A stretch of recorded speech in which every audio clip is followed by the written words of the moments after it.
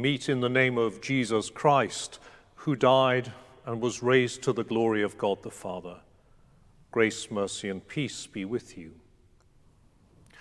Welcome to St. Paul's, Knightsbridge, a parish church in London tucked just behind the back wall of Buckingham Palace and therefore very close to the place where over the past week hundreds of thousands of people of all faiths and of none have gathered to express their condolences, to lay flowers, and simply to be together. Here, as in many parish churches across the land, we have opened a book of condolence, and we've been astonished by the huge number of people who perhaps don't normally go to church, but who have instinctively felt the need to come into God's presence this week, to be still and to pray. At such a time as this, when our world shifts, when we lose those we love and respect, and when we feel slightly adrift and uncertain in life, we know what the psalmist knew, that God, eternal and unchanging, is our refuge and our strength. I'm joined today by parishioners here, Rachel, Karina, and Robert, who on this eve of the Queen's funeral will help us to reflect on what faith has to say to us about loss and about the consolation of God. Let us pray. Lord, we come into your presence to remember your servant Elizabeth and to seek your comfort. For we know that nothing can separate us from your love and that you support us in our sorrow. We are sure that the souls of the righteous are with you and that nothing can harm them. Though they have died, they are at peace. Give us your strength to rejoice that you have taken our Queen to be with you, where she will be no more in need. And may we with her find life and peace and perfect joy in your presence, through Jesus Christ, our Lord. Amen. A reading from the Gospel according to John. Jesus said to them, I am the bread of life. Whoever comes to me will never be hungry, and whoever believes in me will never be thirsty. But I said to you that you have seen me and yet do not believe. Everything that the Father gives me will come to me, and anyone who comes to me I will never drive away. For I have come down from heaven not to do my own will, but the will of him who sent me. And this is the will of him who sent me, that I should lose nothing of all that he has given me, but raise it up on the last day.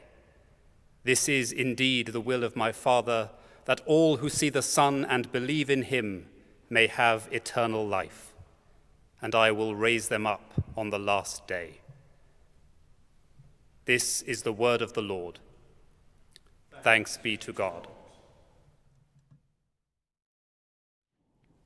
Earlier this week, as we as a nation sat glued to our screens, waiting for the next scene in what has been a rich pageant of events to mark our Queen's death and the accession of our King, one presenter on the BBC asked an eminent professor of modern history from one of our ancient universities, how will history remember her?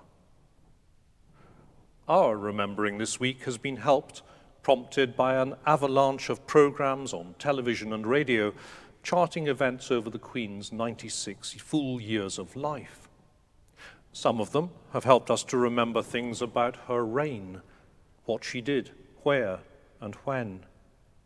But many of these programs, if you're anything like me, have helped us to remember things about ourselves too, where we were and who we were with at key moments over the course of her lifetime. For me, Jubilee celebrations in far-off Scotland, times of national crisis, significant moments in world affairs through which we have all lived. The professor said, well, it's really too soon to know how history will remember her. Ask me again in 100 years. And of course, that's right. Remembering and forming a memory or an idea of what will survive us and outlive us in the minds of others is a curious process. What will the Queen's legacy be? But then what will your legacy be, or mine, when we are gone? What will they say of us, our children and our grandchildren? How will those who come after us remember us? I used to work in an ancient royal chapel which was filled with memorials. Tourists used to love walking around reading what was written on them. One of my colleagues there said, "You know, when my time comes, I'm just going to have a large question mark engraved on the stone and the word who, because that's what people say. Who?" And of course they do. Our memories are very human things, very partial, and we are forgetful no matter how much we say we intend to remember. Sometimes, like our remarkable Queen, we see the account of lives written and rewritten by historians who will remember her differently and rewrite versions of who she was, because the way we remember is very human and says as much about us as it does about the person we're remembering. But perhaps some of us, lesser mortals, fear that we may not be remembered at all. What if we are forgotten? And I sometimes wonder whether deep down it is this fear of being forgotten that makes us so very fearful of death. It's not for many of us the thought of dying, it is rather the fear of being lost, being forgotten, being out of mind, no longer of any significance.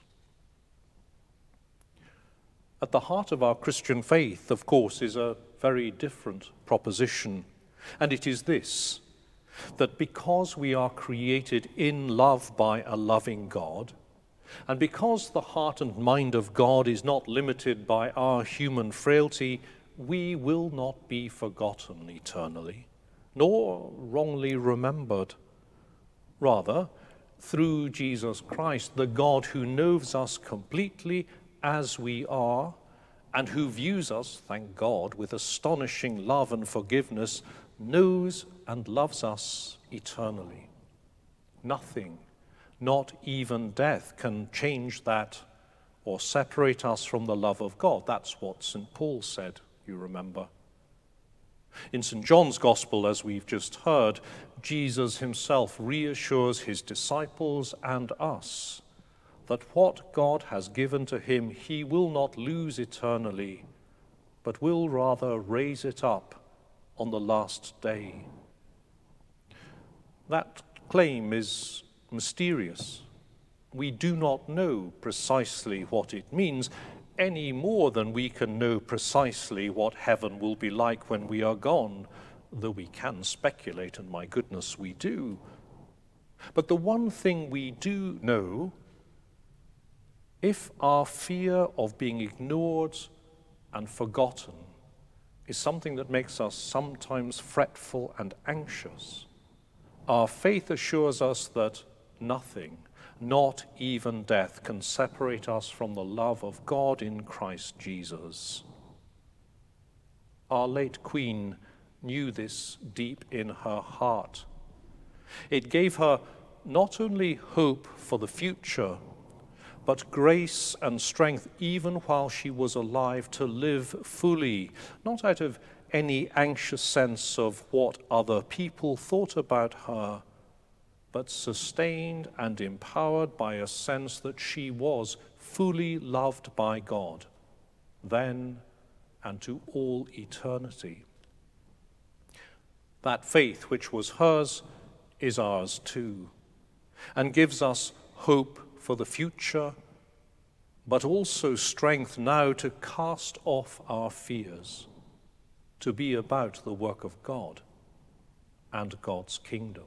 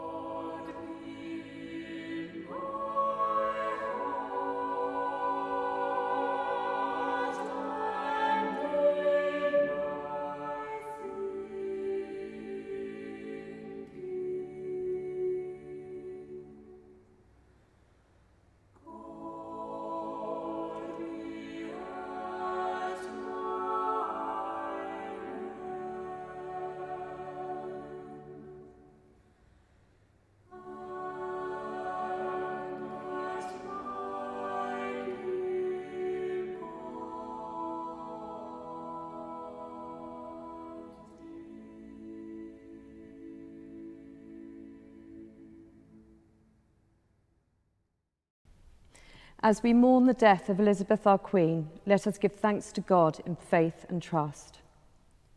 For the gift of Christ Jesus and for all whose devotion to him has sustained the life of our church and nation.